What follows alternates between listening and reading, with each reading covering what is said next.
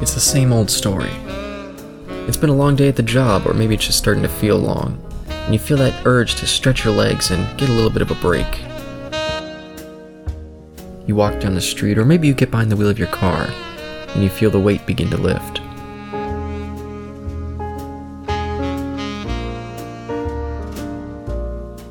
You walk through the doors, and the sound of the place starts to clear the air. You get a table, you order your drink, you listen to the sounds of the bar, and soak in the conversation.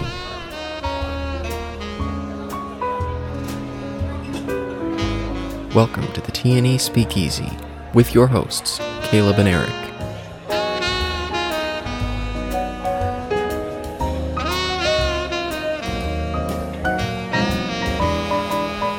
Listen in as I discuss a variety of topics, such as Triangle of Sadness, Yellowstone 1923, and 80s Bond films.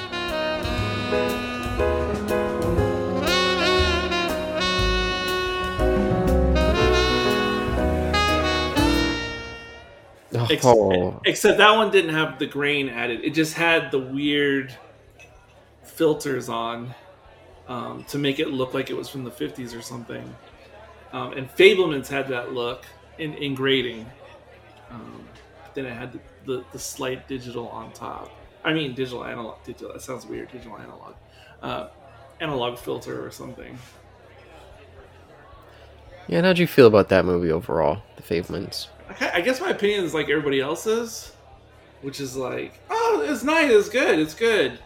Yeah. Like, but it's not like great. It's not like as great as a movie. I think it deserves a nomination, not a win. It's just really good, but just not boom, blow me away. Just really well done.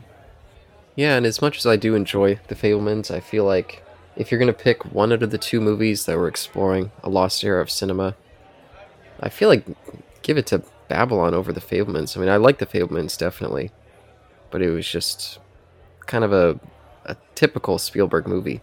Kinda, yes, about Fablemans. But see, Babylon, I think that's just, at this stage, I think it's too, like, there's no consensus on that movie. Like, there's people who love it, there's people who hate it, there's people who are middling. Like, and I'm not saying it's a genius Kubrickian level film, but I think it's like a lot of Kubrick films when they came out, or especially like 2001 or Barry Lyndon or maybe Clockwork. Well, I don't know about Clockwork. I don't know how it was received when it first came out, but those other ones I named, like people aren't 100% sure what they're looking at. Like what is going on? What does this really mean? And it takes like 5-10 years, if the project is worthy, that people start to go, wait a second, like we need to give this a second look. And then it like redeems itself. And I think Babylon is one of those kinds of movies. I'm not saying it's going to be as great as those movies, but I think it's going to take time to be digested by people because it's so audacious, ostentatious. It's a lot of things, and it's too long. Unless you're all in on the concept and the premise, unless you're all in, it's way too much. Now, if you're all in, it's different because you can kind of take it all in differently. But so that movie's a little bit wild. Yeah, like I said, I didn't feel the time. Oh fuck, I did. Like I was surprised when it ended. I was like, oh wow, like 3 hours already passed. Wow. But I guess it's the same as Avatar. For the people who are all completely sucked into that world, they can. For something like Babylon, that's just such in my wheelhouse. It just hits so perfectly for me. I get not everybody's gonna love Avatar or Avatar 2, but I'm a little bit confused by people who are like really repelled to it, or even a little repelled. Like I feel like everyone should either just be like middling, like the way we were talking about Fablemans, or they should be like me and be like, "Fuck, this is amazing." But to go like the opposite direction, I get it. I almost feel like to go the opposite direction on Avatar or Avatar 2, to me is almost like if it was the late 70s and like you're like, I only listen to punk rock. Like that's it. Fuck Aerosmith. I just listen to Sex Pistols. So I feel like you just have the person just has this counterculture um, contrarian view on things in general to have such strong negative feelings about those movies. I get it with Avatar. And I think for a lot of folks, they would be less hating on it if it wasn't so dramatically long. Both of them are just ridiculously long. And I know, like my partner, when we watched the second Avatar in the theater, she was like, it felt like the movie stopped like maybe almost an hour before the end, and it just turned into action. And then by the time it was done, I was so bored by the nonsense action that I wanted to go walk out and go read a book in the car. See, and I get there's other movies I could think of that where I get where it turns into mindless action mode, but in the case of Avatar, and I really thought about it like the second and third time I watched it, Avatar 2, because the action really is done so well, and like the action is meaningful, like the different things that you see occur during the action scene, like it's not just all random punching and killing, because there's a narrative within the action, like a sort of like choreography, like a dance. It makes it more engaging to me than like just your stereotypical. Like it's not like the lightsaber duel at the end of Sith. Yeah, That is no. just like what the fuck. Um, and surprise in the action scenes in Avatar 2. I mean, the last 35-40 minutes. At least when I was in the theater, it all like passed pretty quickly every time I saw it. So yeah, but my favorite part of the movie was the middle third. Yeah, It was definitely. just like the discovery of the ocean life. And as I told somebody else, I can't remember who, it was the first third where I was super impatient because I just wanted to get past Yeah. the old tribe and just like move on and get past the let's get you caught up to speed. I just wanted to get like I want the story to really start. But then once it started, or once they got to the sea culture, I was all in. Um, Yeah, that's why it felt so much longer on the second viewing for me. Because yeah, it felt pretty boring until they get to the water tribe, and then, except for me too, once we got to the end action sequences, I was like, they could have shaved off 20 minutes here, and I would have been a lot happier. Like, especially when the kids get recaptured for the second time. It's kind of like, oh man, like we're just spinning our wheels here. Like we could have very much smoothed this out and cut some runtime out of here. that was insane. And oh, where I would have cut is the drowning sequences or like Mm, the getting trapped in the ship. yeah, That was like extending things way too much for me. yeah, the On like Newton Ripley scene. yeah. Um, but Triangle Sadness was really interesting. Mm, I feel like I don't see a movie like because even though it is dark comedy, mm-hmm. and satirizing society or whatever, the same as the menu, it's still like a very different movie to me. Yeah. And whatever type of movie that is, I feel like I don't see that type of movie very often. And it's interesting when that kind of movie comes around when it's done well. And I think it's overall done pretty well. Mm-hmm. I like almost all of it. The only part I wasn't engaged in the first third of the movie because I wasn't because during the first third it wasn't apparent to me what the hell was going on Yeah. or how I mean even the satire wasn't clear to me Mm-hmm. like in the first third. But then once I got on board, no pun intended, then I was like, oh, okay, got it. Now, then everything clicked after that.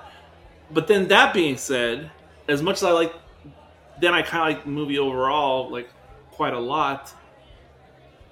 But the part that still drags me down at the end of the day was just like so how unlikable the sort of protagonist, the young male model, Mm-hmm. if he was the protagonist, he was just such an unlikable character every phase of the movie to Yeah. me that it like really turned me off.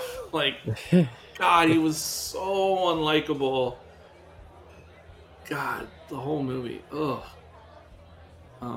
Like his girlfriend, she wasn't likable in the beginning, but then she grew on me, and other Mm-hmm. characters had their moments, but he was just ugh.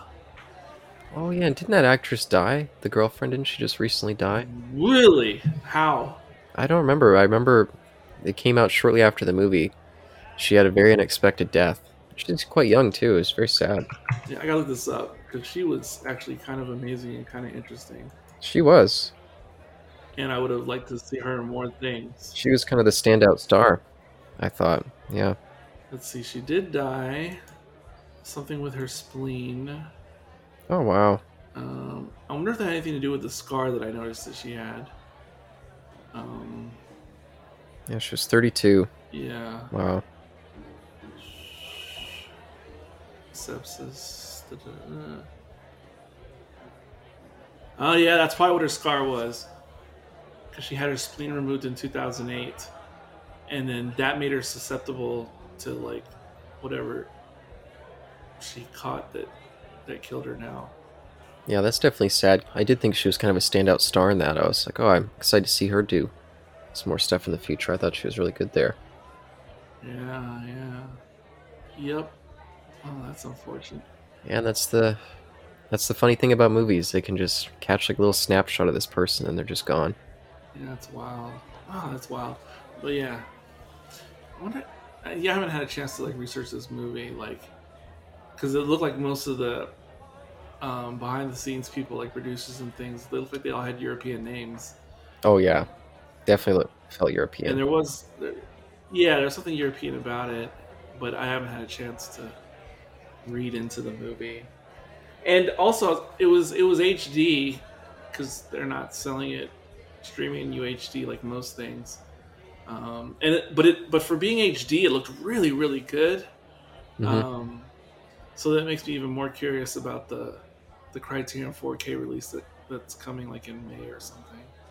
And I was curious how people were going to respond to it because kind of like the maybe the first half an hour of Babylon, like some of this movie just like attacks your senses in ways that are massive turnoffs to people. Like I've got some issues with vomit. I'm a sympathy vomiter. So during that whole sequence, I was just like, oh my god, I have to cover my eyes. I can't look at this. It was just so disrupt disrupting my viewing. But I get why they did it, but it was definitely a lot for me. But yeah, Triangle of Sadness, I don't see that as like a very audience appealing type of movie at all either. No. Well, not to mention women talking, I don't think is very appealing um, to general audiences. Even if they can respect the story, it's still like like such a fucking downer. Yeah, and maybe it's just 'cause I'm in a movie town.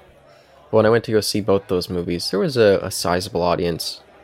And when I was walking out, everyone seemed to be enjoying both of them. Well, I heard a lot of laughter throughout Triangle of Sadness. I was kind of surprised. It was a lot more humorous to the audience than I found it to be. But whatever theater you go to or the ones you frequent, are they like kind of urban, like downtown or something like that? no, no, I kind of live in the suburbs. Hmm.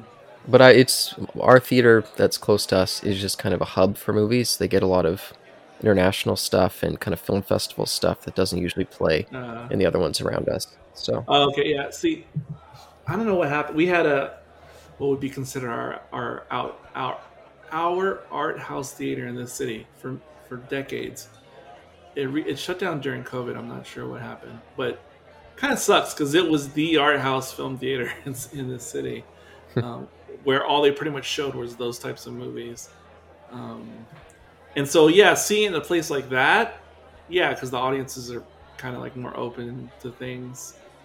But just at a regular theater, yeah, I don't see it. And then once again, which movie am I talking about? I'm talking Triangle of Sadness right now. Uh, and once like with Triangle of Sadness, and once again, the fucking trailers present the movie to be like one thing, and it's something totally yep, different. yep, You need to cut it out with that shit. yeah. No, it's and how, I mean, I sympathize with that movie because how the hell do you market Triangle of Sadness? Like that is a tough one to put a trailer for. But something like Babylon, I just feel like the trailer was such a betrayal to what that movie was. And same with what was it again? The Hateful Eight, if you remember that trailer. I was always like, what the hell? This does not feel like anything like the movie. I'd have to go back and see the trailers for that. I don't hardly remember. Yeah, they were playing any sort of comedic bit they would play it up in that trailer as if it was some sort of like raunchy comedy or something. It's really stupid. The thing I've enjoyed with Tarantino movies recently is I told you I've become hopelessly addicted to watching YouTube Reaction. reaction videos. And like I said, they're mostly people who are Gen Z or millennial at the oldest, and they're watching whatever movie it is for their very first time, and they usually know next to nothing about whatever movie it is. So it's like usually very new to them. And like I love seeing the reactions, like when people are watching Pulp Fiction, or there's certain lines in Reservoir Dogs, but things that revolve around the N word, and like, oh my gosh, the way, especially like I said, the younger generations respond, like when the N word just comes out of nowhere. It's just fun watching their reactions. It's pretty wild. And speaking of reactions, it was my partner's birthday a couple weeks ago. We went to go see 3 movies in a row. Oh geez. Not on the same day. I'll say 3 days.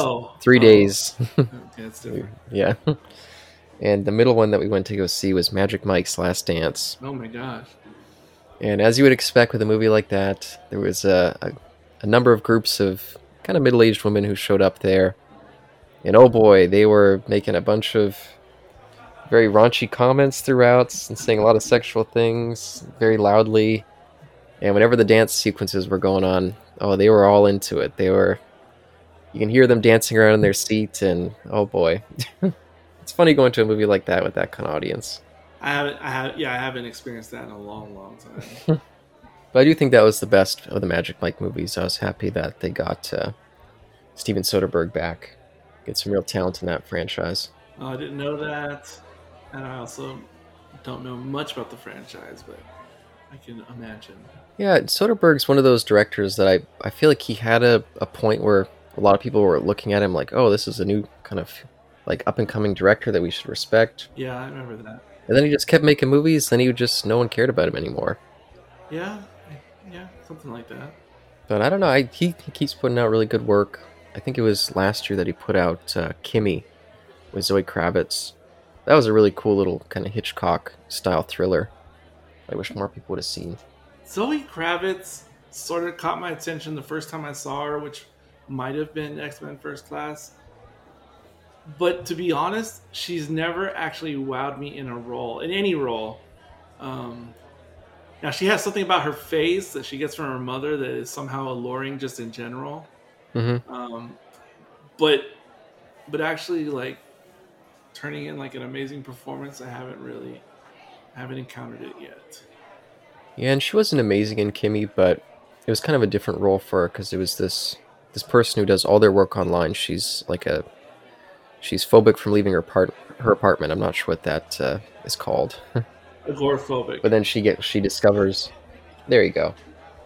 But then while she's like, one of her jobs is doing like reviewing phone calls with service people, and then she stumbles across this murder happening on one of them, and so then she has to like leave her apartment to try to contact people to be like, hey, what's going on? I just found this murder, but no one's listening to her. It was a pretty cool little thriller. I thought she was good in it. But I also went to go see Knock at the Cabin, M. Night's newest disaster. Did you like it? Yeah, I heard it's not good. Oh, nothing that he does can be good anymore. He's so over the moon. He's had some random good things in the last 10 years. Yeah, what I wasn't expecting it to be, although I should have, I don't know what I was thinking, was that it turned out to be an extremely evangelical movie to the point of just being comedic. It's like, wow, this guy, he can't help himself. Everything has to. It was like Signs Part 2, except with an apocalyptic potential background. So it was ridiculous, completely ridiculous. Um, Loosely tied. Not. I don't want to belabor bringing up Taylor Sheridan again, but 1923, like the season finale happened this week, and I was looking at the reactions of certain things that happened in the season. So in general, like the whole Yellowstone franchise is partly a phenomenon because, as they would say, like in the media, it's like it appeals to the red states. It's like a MAGA country show. I wouldn't describe it as that, but I'm just saying that that's how it's known in the media, right? I don't know if you know, but yeah, that's kind of how people speak No. about it. Yes, but anyway, so it has that reputation, and I mean, while I wouldn't describe it that way, I of course I know what they're talking about because it does appeal more to people who have quote unquote traditional values, traditional American values, or you could say middle American values or whatever. Fine. So still that yeah, and that's definitely their bread and butter as far as their fan base or whatever.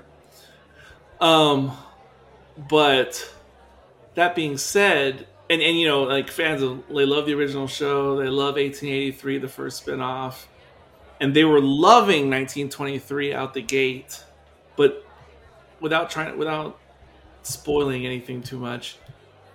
Not that I know that you'll ever watch it, but in 1923, there's a very important subplot about this young girl who's been taken into the what did they call those? Like religious native schools, turn of the century U.S. Oh yeah. Mm-hmm. I don't know what they're called exactly, but they're real common at the turn of the century. And they were like religious run, and they were like really strict, like boarding schools that were meant to like convert native children to like, you know, blue-blooded Americans, whatever. So there's this very important subplot about this young girl in one of those schools who's sort of been taken from her family, and in the school, like it's all run by nuns, and there's some type of priest who's like the headmaster or something, and I believe they're supposed to be Jesuits, and they're like, you know, like really abusive, right? Yeah. Like physically, mentally, and some of it's like difficult to watch, like on screen. And it gets real bad, and it gets like real gruesome, and a lot of stuff happens. And so when I was reading reviews in general about 1923, man, this really triggered some of the like the audience or the Taylor Sheridan fan. Like a lot of people said things like, you know, I love Yellowstone, I love Taylor Sheridan, but this went too far, or this crossed the line. Like this is disgusting. Like things weren't this bad, like in those religious schools, or this is like they're like comparing it to like violence porn or something. But also I saw a couple people say things like, oh, this is ridiculous, like these sorts of accusations about religious schools were debunked years ago, like this is like peddling lies. So it caused me to do a lot of personal research to try to figure things out. But it was just wild. Like, man, people have no chill on their actions. I mean, like they're like, that's it. 2 episodes, 3 episodes. I'm done. I'll continue to watch the regular Yellowstone, but I refuse to watch more 1923. I just think it's incredible. Wow. Yeah, and those schools have been a big topic of conversation for like the past 7 years here in Canada with our history residential schools. Oh yeah. Yeah, they made some discoveries of like a whole bunch of hidden bodies in like the foundations of those schools are buried around the grounds. People whose like kids went missing wound up in those schools, and then they discovered that they died. Yeah.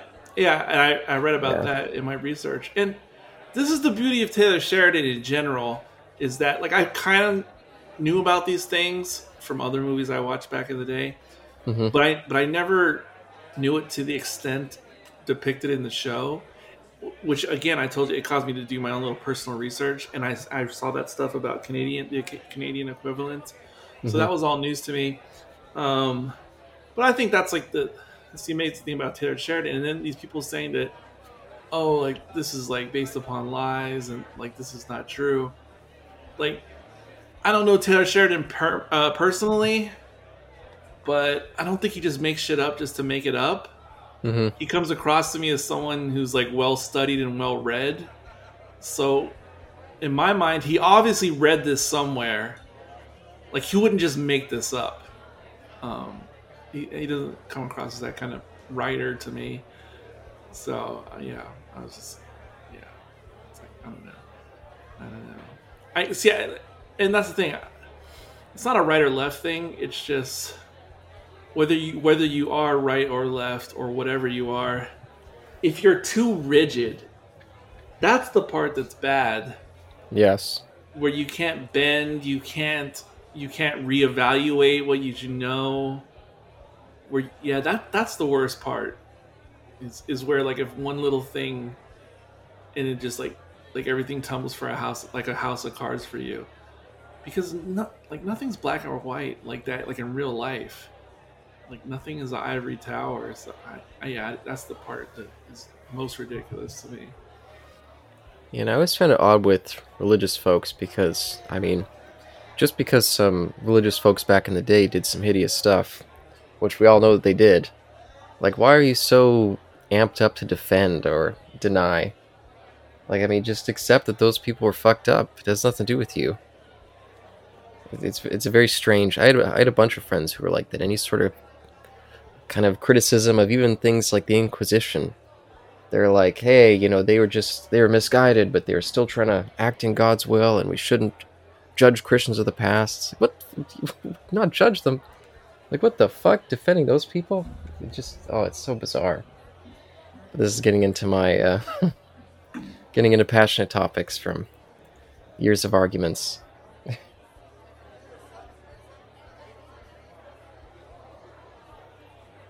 Mandalorian's back. It's all right, I guess. Oh wow, I forgot it was back. Is it just one Yeah. episode? Yeah. First Hmm. episode of season 3. Yeah, it seems good. I don't know. It's hard to think about Star Wars now after Andor Yes. and Bad Batch has been putting out so many middling episodes Mm. lately. Like I just can't stand it because they've put out more middling episodes since last time I brought it up. And I'm just like, okay, why are y'all putting hundreds of thousands of people hours into animating mediocre stories? Like this isn't Clone Wars season 2. Like there's no reason to pad things here. Um, just tell the good stories. Yeah, and I've been seeing Mandalorian posters all over the place at bus stops when I drive by them, and I look and I'm like, going back to Mandalorian after Andor season 1. I just want to get to Andor season 2, another season of Mandalorian. Like I'm just not there at this moment. Like I'll watch it, but Yeah, and it's fine, and I can see there's some signposts to interesting things like that they're alluding to down the road. But do you remember how people described season 2 Mandalorian like it was a video game, like fetch quest after fetch quest? no, but I could see that fitting. Okay, that everybody was saying that. I totally felt that vibe. Yeah, it was totally like a video game. Accomplish this now. This princess is in another castle. Go over there. That was totally season 2. And if season 2 was a video game like that, then watching the first episode of season 3, it just feels like, all right, now you've purchased the DLC for the video game. That's what it feels like to me. And I'm like, fuck. No, I don't want DLC. I want a whole new game or something. Like, fuck. Like, it just feels like additional quests. Fuck. Like, I'm over that. It's not bad. It's just frustrating. Yeah. And like I said, I got so spoiled on Andor that I don't know what. Yeah, I was just telling Isaac the other day, and I felt bad afterwards. He's like, I don't know, you might be building it up too much. Because I was basically telling him, like, everything else that they've done with Star Wars up until this point now kind of feels like placeholders. It's like none of it was really anything new or exciting. It was all just kind of furthering what we've already seen, doing variations on kind of themes or senses of humor that we've seen. Nothing felt new at all until Andor breathed like new life into the franchise. And that's, yeah, like, I'm not really interested in returning to those yeah, that stuff all that much. Yeah, I mean, I strongly agree with that statement. I will admit though, sometimes when they redo themes, it's pleasant. Yeah, But yeah, when overall it's what it is, that's not really cool. Or, yeah, it gets stale. and I was also telling Isaac, this is the first time I've seen something Star Wars that isn't trying to emulate the humor from the original Star Wars. And something like the sequel trilogy, they try to emulate it, but they like bastardize it. But at least the Filoni stuff that I've seen, they try to emulate that kind of snappy sense of humor, kind of uh, fun banter, and or everything's so stripped down and so like deep in darkness in a way Yeah, that they don't have any time for that bullshit. yeah, and I don't know how they did it, especially in episode 4 and 5. But when I'm watching these Gen Z millennials, when they react to those movies and they've never seen them before, Hmm. like even in A New Hope, they're like, "Damn, like these characters are funny," or like, or where do they get these lines, or like, and it causes me to like notice it more myself. Like that's interesting to me that a younger generation can actually see that there's something about those screenplays that Hmm. it was like I don't know how, because again I don't know how they did it, because obviously Lucas struggled to recreate that type of feel ever again, like in that way. Yeah, that is interesting. Yeah, so at least past the first one, you could kind of thank Kasdan that to some degree, and some other people coming in. Yeah, Maybe not Marquand, but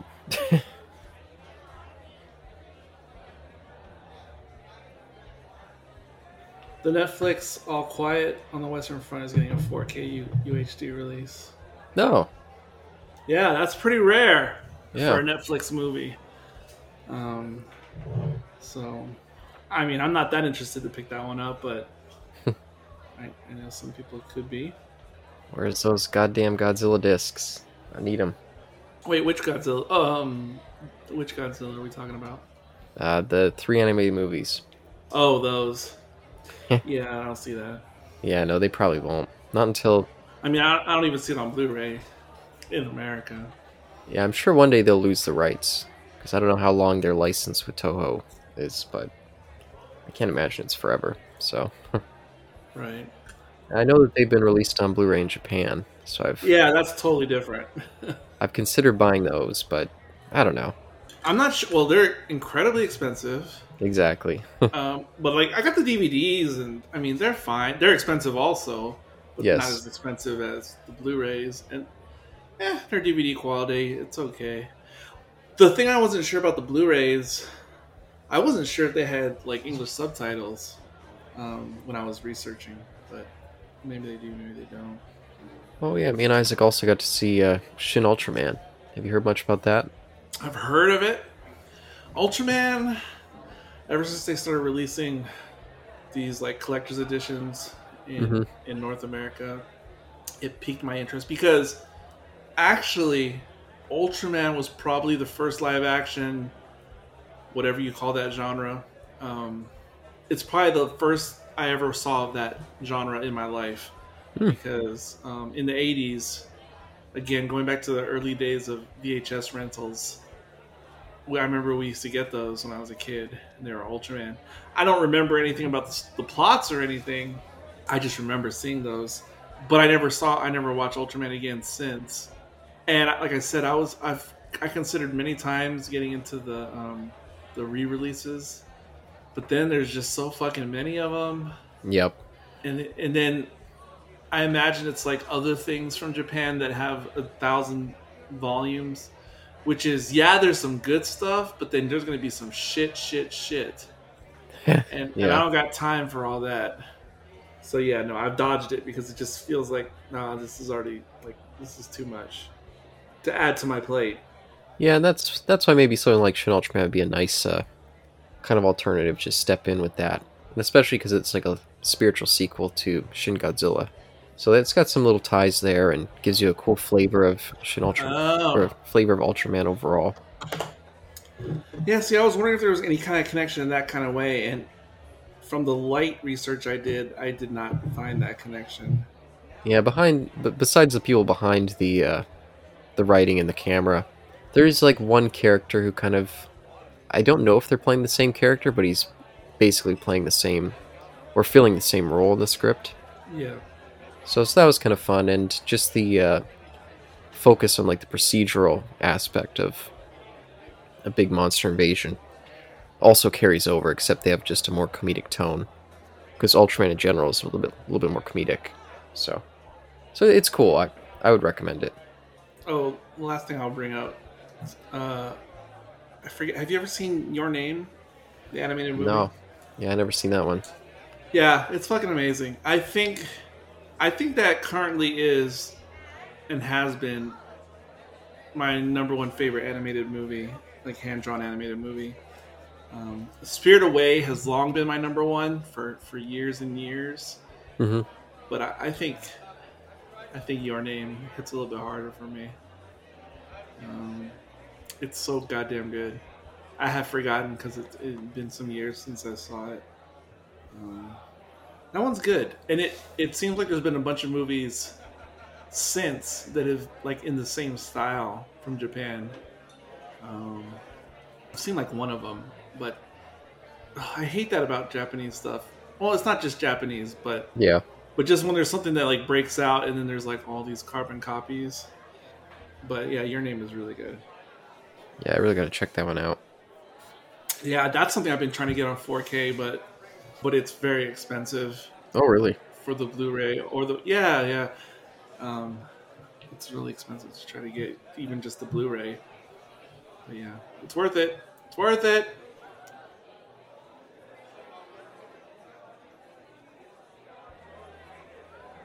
Yeah, it's been a while since I've watched James Bond. Hmm. Yeah, I always feel like I should watch it more. 6 months ago, I went through all the Craigs, so that was something. But yeah, I really need to go back to the. Oh yeah. Oh man, like none of you guys are watching Yellowstone, but like I already mentioned how Harrison Ford's in it now and Helen Mirren, and not only that, there was a couple of characters from Game of Thrones or actors, I should say, lesser people, but one I hadn't mentioned who's like interesting is Timothy Dalton is in it, Oh, and it's crazy Timothy Dalton because for Best Picture, me and Sean had watched a movie that's called The Lion in Winter, um, from '69 or whatever year it is we're doing, '68. The Lion in Winter, and The Lion in Winter has like an all-star British cast. Um, it's like Anthony Hopkins in one of his earliest roles. It's Timothy Dalton in like his first notable role ever, and some other people. And Timothy Dalton in The Lion in Winter, hmm. he is dashing as all hell. Like he is strikingly handsome, like strikingly handsome British man in that movie. Um, and he was actually offered the Bond role because of that movie. And I could not even imagine him playing that role back then because he just looks so young and so like like a male model or something. Um, like he's just piercing. Hmm. And then to see him on like current Yellowstone 1923 playing this crazy ass character, like man, this guy, what a career. Yeah, it is too bad they didn't get him then, because by the time they finally did, he was getting pretty old. Even though he wasn't getting pretty old, he was looking pretty old. Yeah, Weird. he refused. He refused. He refused the role back in '69 because he literally felt he was too young, which he kind of was, Yeah. and also he was afraid that it would like define the rest of his career, like pigeonhole him and whatever. Yeah, I just pulled down my James Bond set from this is the 2012 like big box set edition. I've got a couple different sets. But in it here I was just looking through my sticky notes inside. And for Diamonds Are Forever, I watched it with the SNS commentary back in September 28th of 2015. Because I would always, if I watch it with commentaries and things, I write them in the little right under the so. Yeah, that makes sense. I've started doing that in my notations on the Letterboxd app, making notes like that to myself. But yeah, I've had numerous editions of the box set myself, from DVD to Blu-ray. But the reason I just stick to the streaming right now, except for the Craigs, because the Craigs are all on physical. For all the other Bonds, the 4Ks are only available streaming. So, so that's why I watch them all streaming now. Yeah, that's fair. Annoyingly, okay, they're all in 4K, which is great, but they're not in HDR, which is super annoying. Damn, this is sad. I guess last time I listened to any SNS was 2020. It's okay, man. There's only so many hours in a day, and I don't Yeah, even know how you get through all the stuff you consume. because I was just thinking, maybe I should go through this again. I remember I went through all the Bond movies in prep for No Time to Die. I couldn't remember what year that came out, and that's why I pulled this down. Huh. Maybe it's time to go back around again. Yeah, but that was feels like that was almost 2 years ago now. No time to Yeah. die. But oh fuck. I have yet to finish. Say, never say never again. Like you'd never seen it? I may have watched bits of it when I was a kid, but but I couldn't have told you anything about it. And then I purchased it in 4K streaming a long time ago, and I started watching it a few months ago. I got halfway, but I still really have never finished it, like, in totality to this day. I wonder if you or Josh remember this, but I tweeted both of you. I think maybe I even messaged you on, maybe not messaged you, but I wrote something on the Prognag Facebook page in, like, I think it was like 2012 or 2013. Like, oh, are you guys ever gonna go back and do this movie? Yeah, for that one. I totally saw that message. I totally told Josh about it. I saw it like way after the fact. Like, there was considerable time from whenever you posted it to when I saw it. But I did see it. And I did tell Josh about it. But I had no idea it was you, though. Yeah, of course. So many years ago. I always wondered how that joke would play out to the unsuspecting public. Oh, I was choked. No, because somebody else DM'd us that they believed that there was a technical problem with our no. commentary. Yeah. See, I thought it was a funny joke, but then I was waiting for when you guys would actually do it, and I was like, oh wait, they're never gonna do it. Yeah. And I actually like that movie quite a bit. So I don't know. It's, I generally like, I've discovered lately with all the movies I've been watching 80s movies like I've never seen before and stuff like that, and ones I have. And I've discovered that if there's any decade where you could just pull like any movie randomly, and there's a good, like, the best chance I'm gonna like whatever the movie is would be if you chose something from the 80s. The 80s decade in general is the decade that I just most jive with, from random selection. That said, as much as I love plenty of random 80s movies, Never Say Never Again, it has 80s qualities I don't like in movies. yeah, that's fair. And I'd have to think about this more to suss this all out. But it weirdly has 80s qualities I don't like, whereas I like 80s qualities in a laundry list of other movies, even bad movies. Yeah, but I do think it's still. I mean, most of the Bond '80s movies I think are bad, Oh God, they are. but I do think it's one of the stronger ones. And, it does have Irving Kershner behind it, so that helps a little bit. I think it perhaps might be stronger in terms of story and acting and tone, but not in production values Yeah, compared to the other 80s Bonds, and that's what hurts it, I think. like the big video game scene when that's some boring stuff. It's like, oh my god, how did you ever think this was gonna work?